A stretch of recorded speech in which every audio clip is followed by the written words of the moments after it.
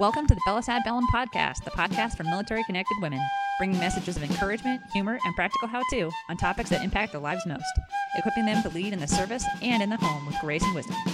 We care deeply about sharing accurate, timely, and relevant information with our listeners, but neither we nor our guests have a monopoly on truth, and everyone's military experience is unique. The views expressed in any of our content, written or audio, do not necessarily reflect an official or acknowledged Department of Defense, United States Air Force, or other government agency, position, policy, or view. Welcome to the second ever episode of Bellis Ad Bellum. Today we are going to be talking to an assignments officer at Air Force Personnel Command. His name is Patrick, and he's going to be talking to us about assignments and talent marketplace and life perspectives as you think about your assignments. We plan for this to be a two-part episode, so this will be the first part this week, and then we will do another part next week on more assignment stuff. We are your hosts, Julie. And Bernadette. Hi, guys. I am told that I need to read robotic-like from a piece of paper. And the first item is name or go by. So Patrick's already been leaked. Also, Regal is my go by. So military affiliation, Air Force, hence the Air Force Personnel Command. How did you get started? Or what made you interested in this field? I must surely deeply hate myself. Or I was tricked. Okay, so he's literally reading verbatim. We're gonna. I got one more. What was your future plans are for yourself and in the military?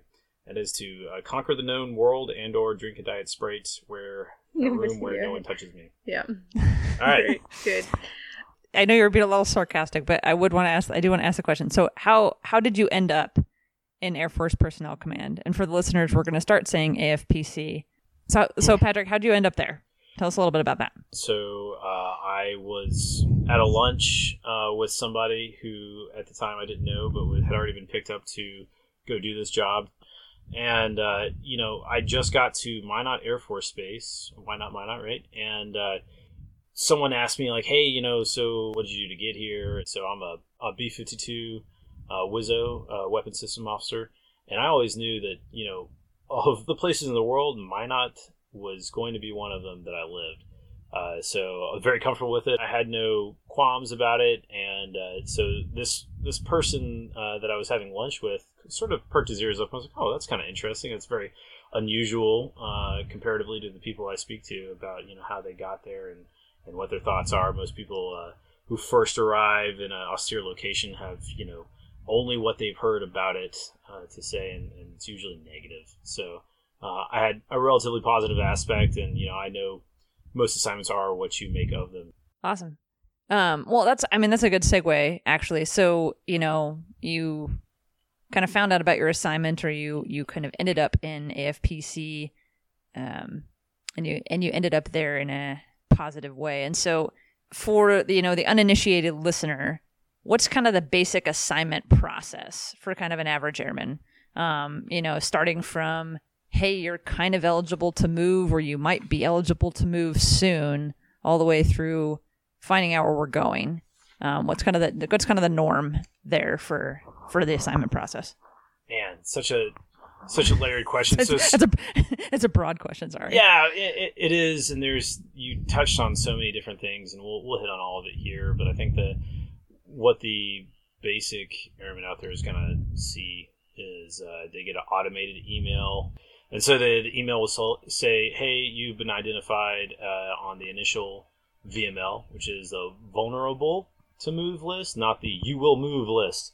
So people, when you get this email, don't freak out immediately. It just means probably you have done your time in the place that you're at, and you're one of those that we just by metrics have determined are a possible mover. So from there, your commander or commanders go to bat for you and say, well, this person has been looking forward to a particular type of assignment. I wish them good luck and hope they go do this thing. Or they say, hey, for a variety of reasons, we would like to keep them here on station. And we at AFPC take that information and we weigh our requirements levied on us by various agencies to fill other billets and the commander and the member preference, and some people stay and some people are on the move list at the end, the actual you are leaving your base list.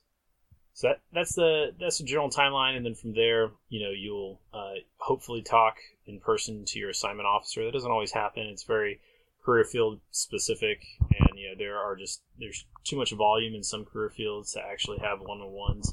I'm lucky to have only about it's under 4,000 people, and so I take every phone call and every email that I get and do my best to talk to the person on a real level.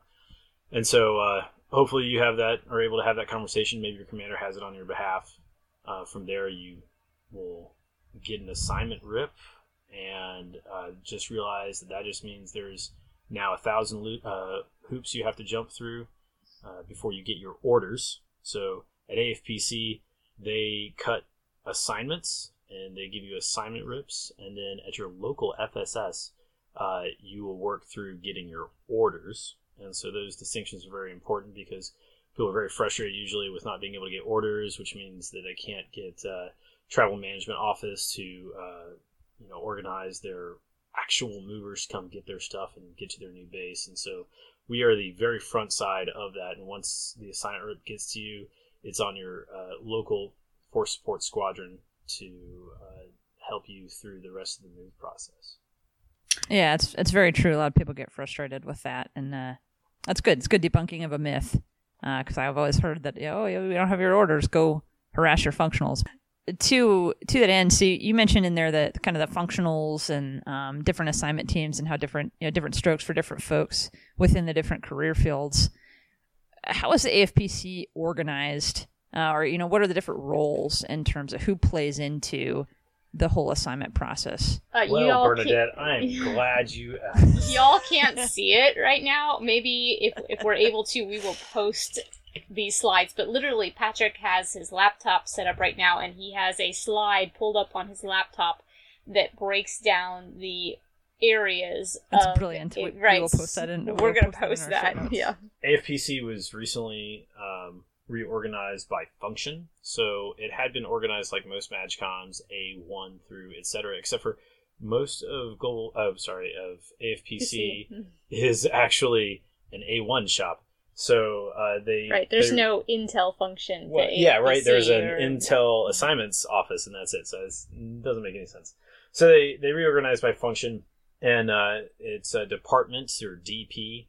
And it's DP 0 through 3. DP 0 is self-service, so this is probably who you encounter the most. It's the online, the very basic parts of AFPC, so anything on the internet and the people who have basic tech support to that. DP1 is the repeatable, mappable activities, so probably the next most frequent people you talk to. If you call AFPC, if you look online for any phone number, you're going to get the Total Force Service Center.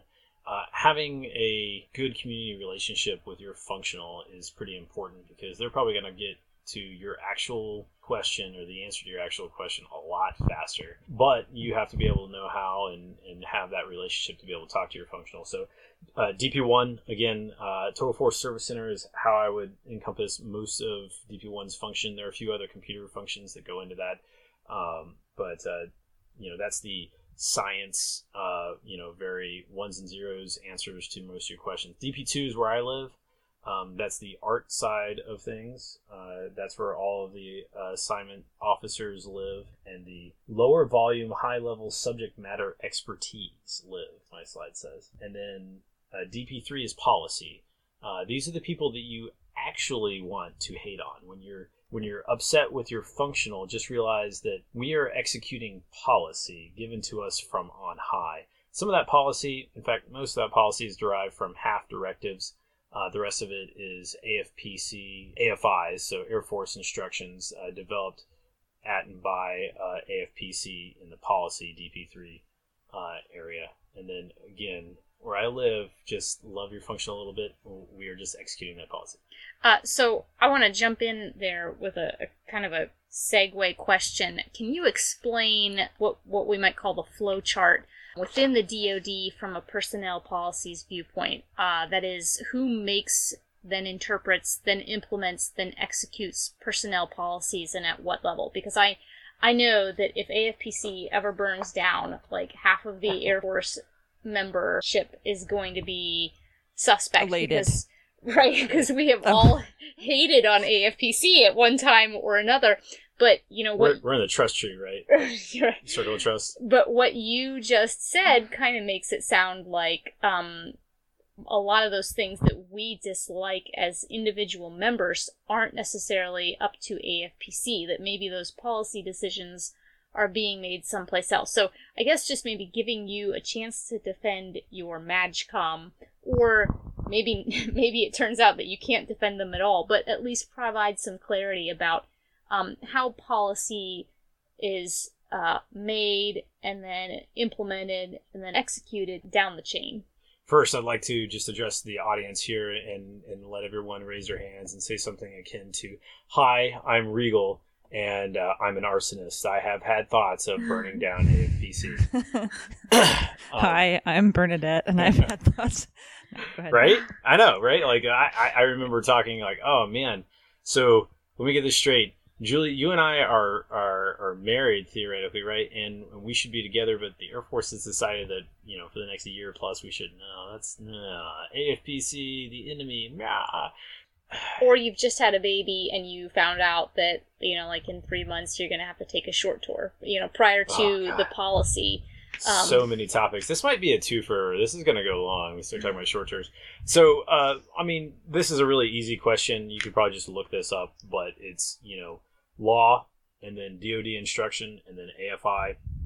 Some of those AFIs are interlocking, so you may have like a one AFI from a different area and then AFPC's AFIs, each MAGCOM and above there are AFIs that guide everybody's actions, and that's really where it is. So the interesting part, I think, is that there is a waiver or an exception to policy to virtually everything we've heard, right? So all of the AFPC AFIs are waiverable at the commander level. So, and below that, there's a 1-star or right now it's a civilian, so 1-star equivalent.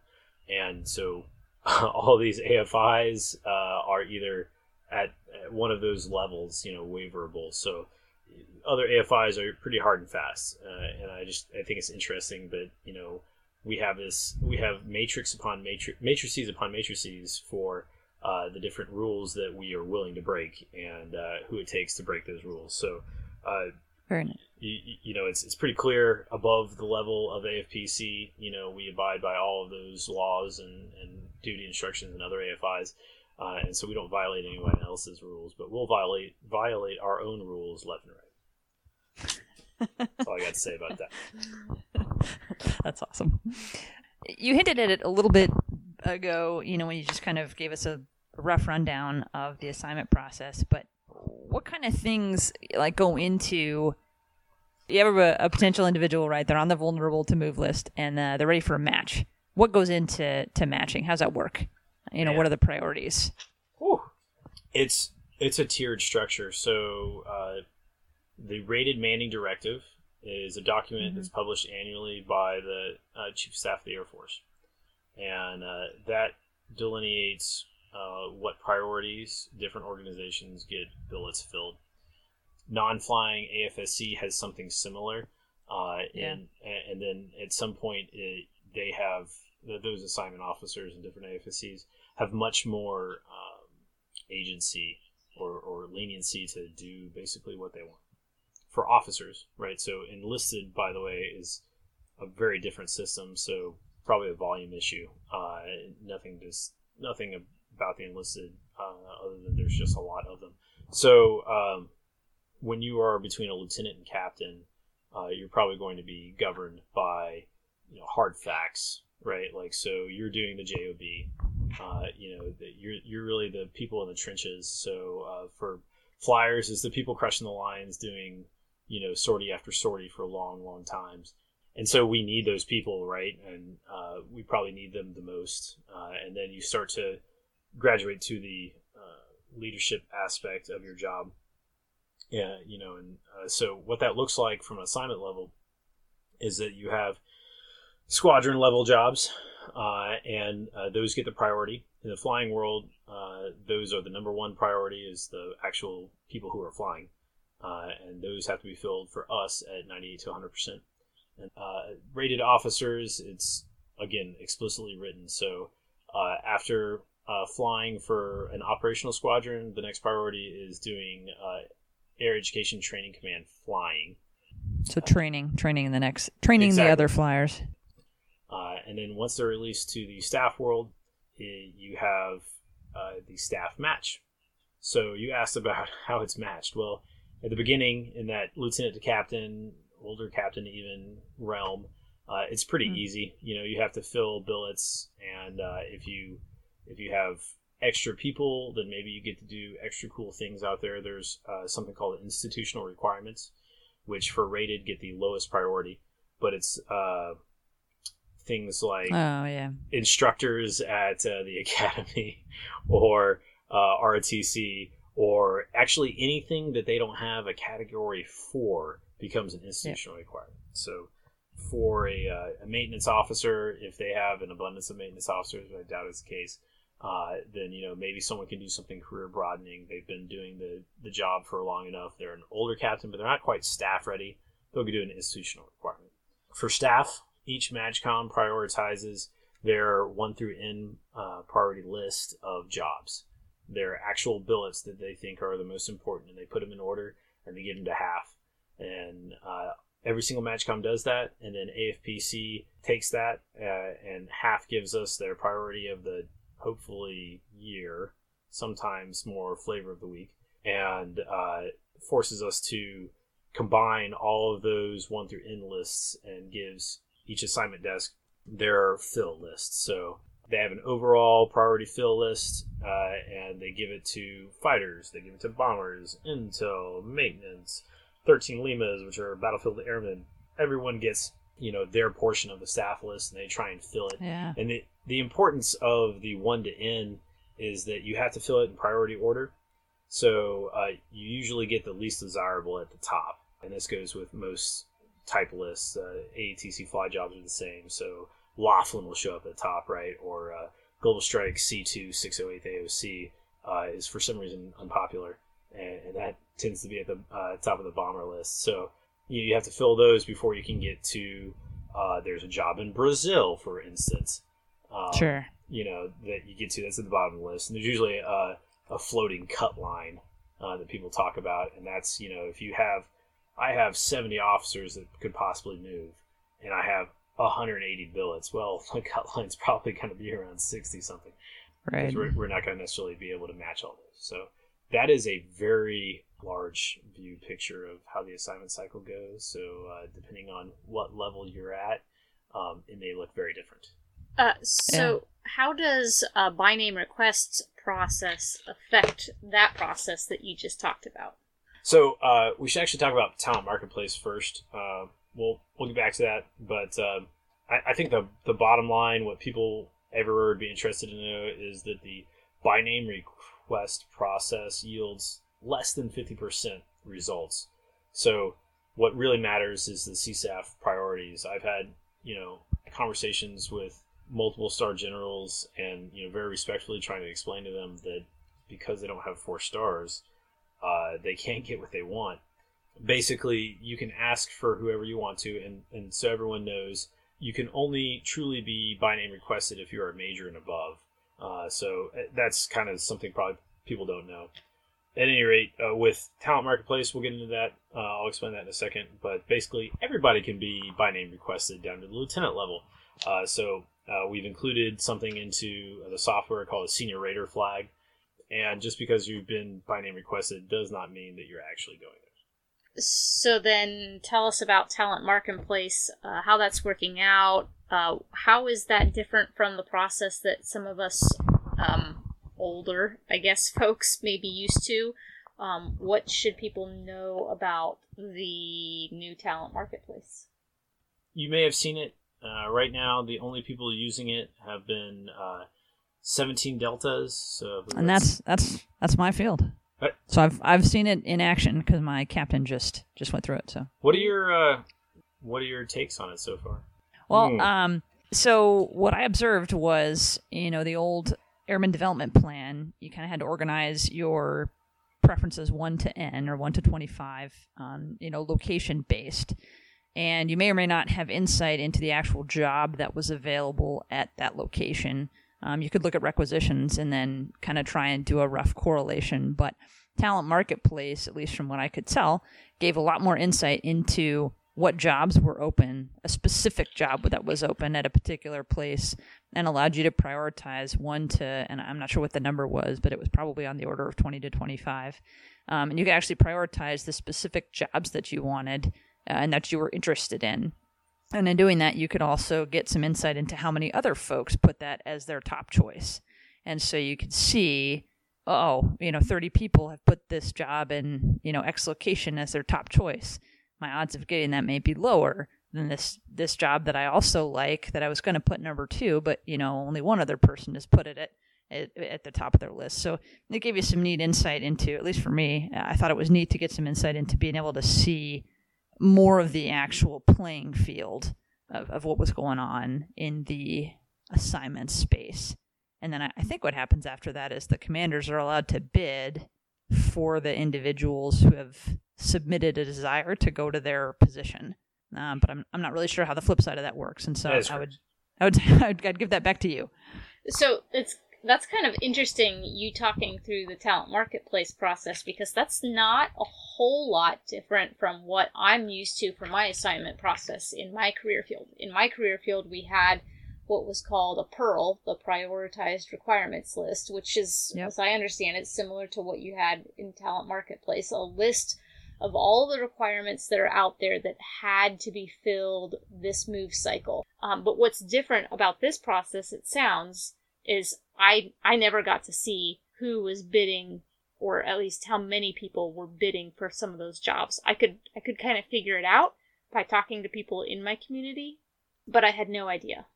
Yeah, you're both spot on. I really wanted to hear the outside perspective. I had forgotten that you transferred to 17 Delta, and so that's great that you were able to see that.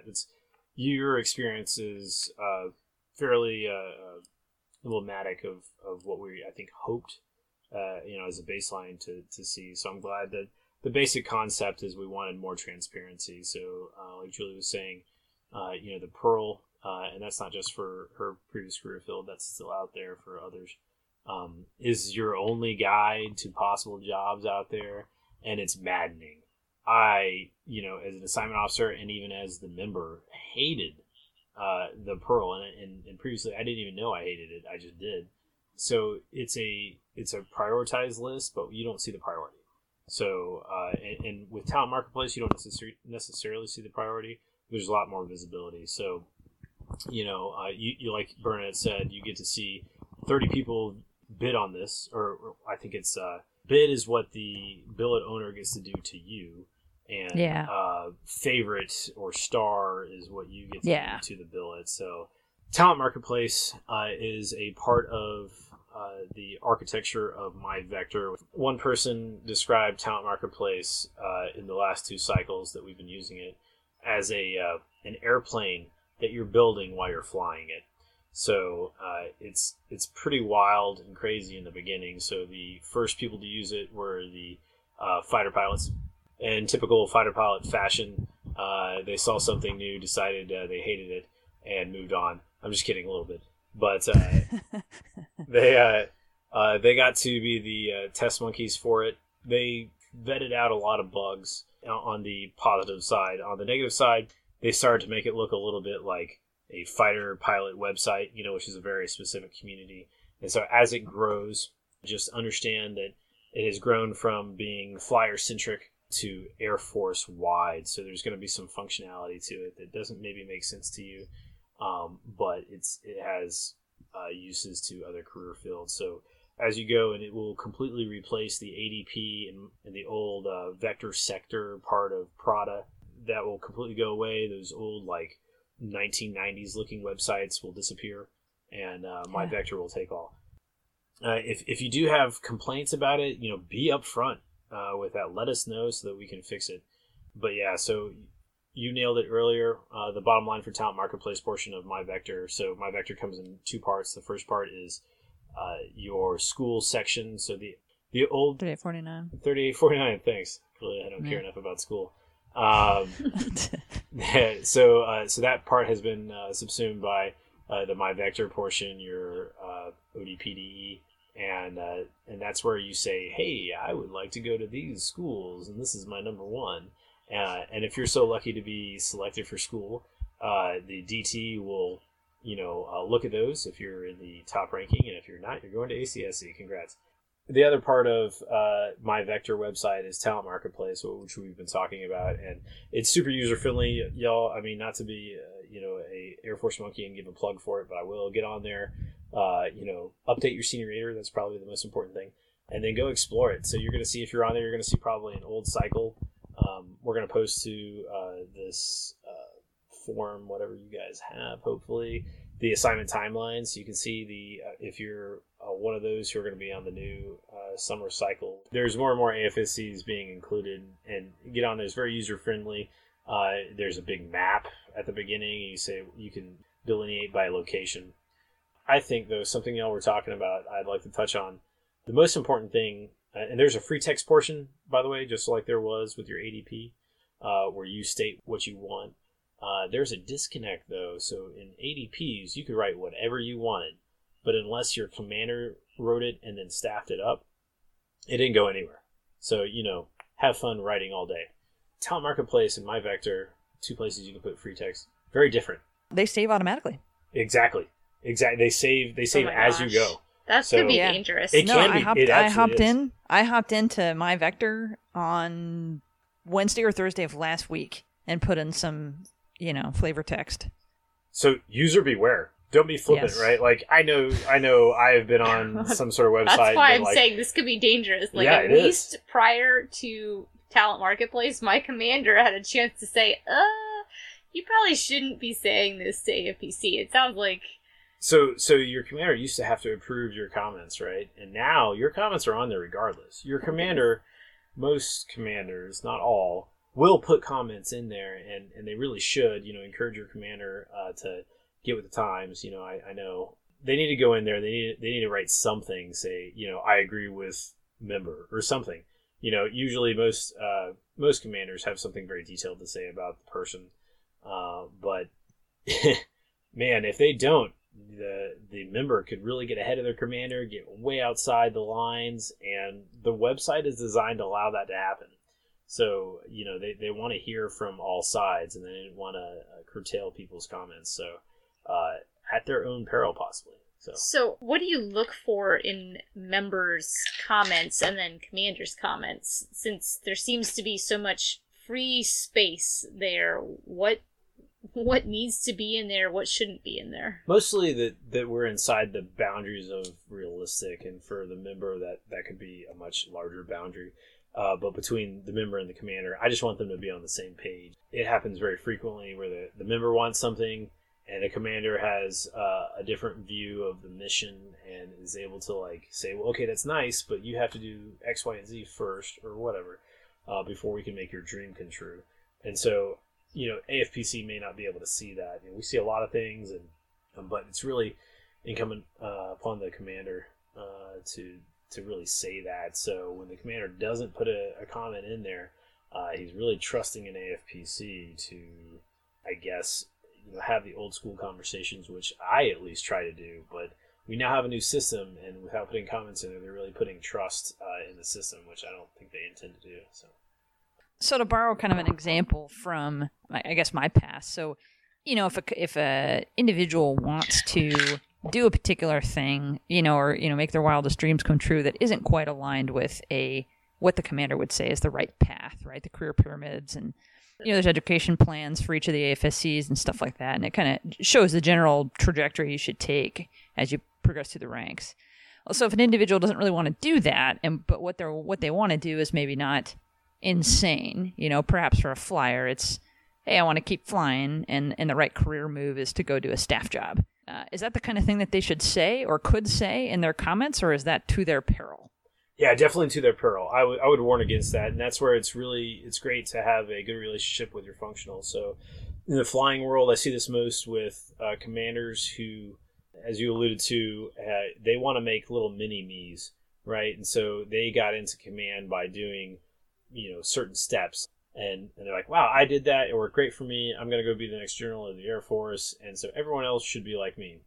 Well, I understand that, and that's great. And that's going to work for like exactly 10% of the people that this guy has at the very most. So what I would suggest is not putting those contrary dreams in your free text, and maybe just emailing your functional and saying like, hey, my commander is looking out for me. He has only the best in mind, but his vision is not my vision.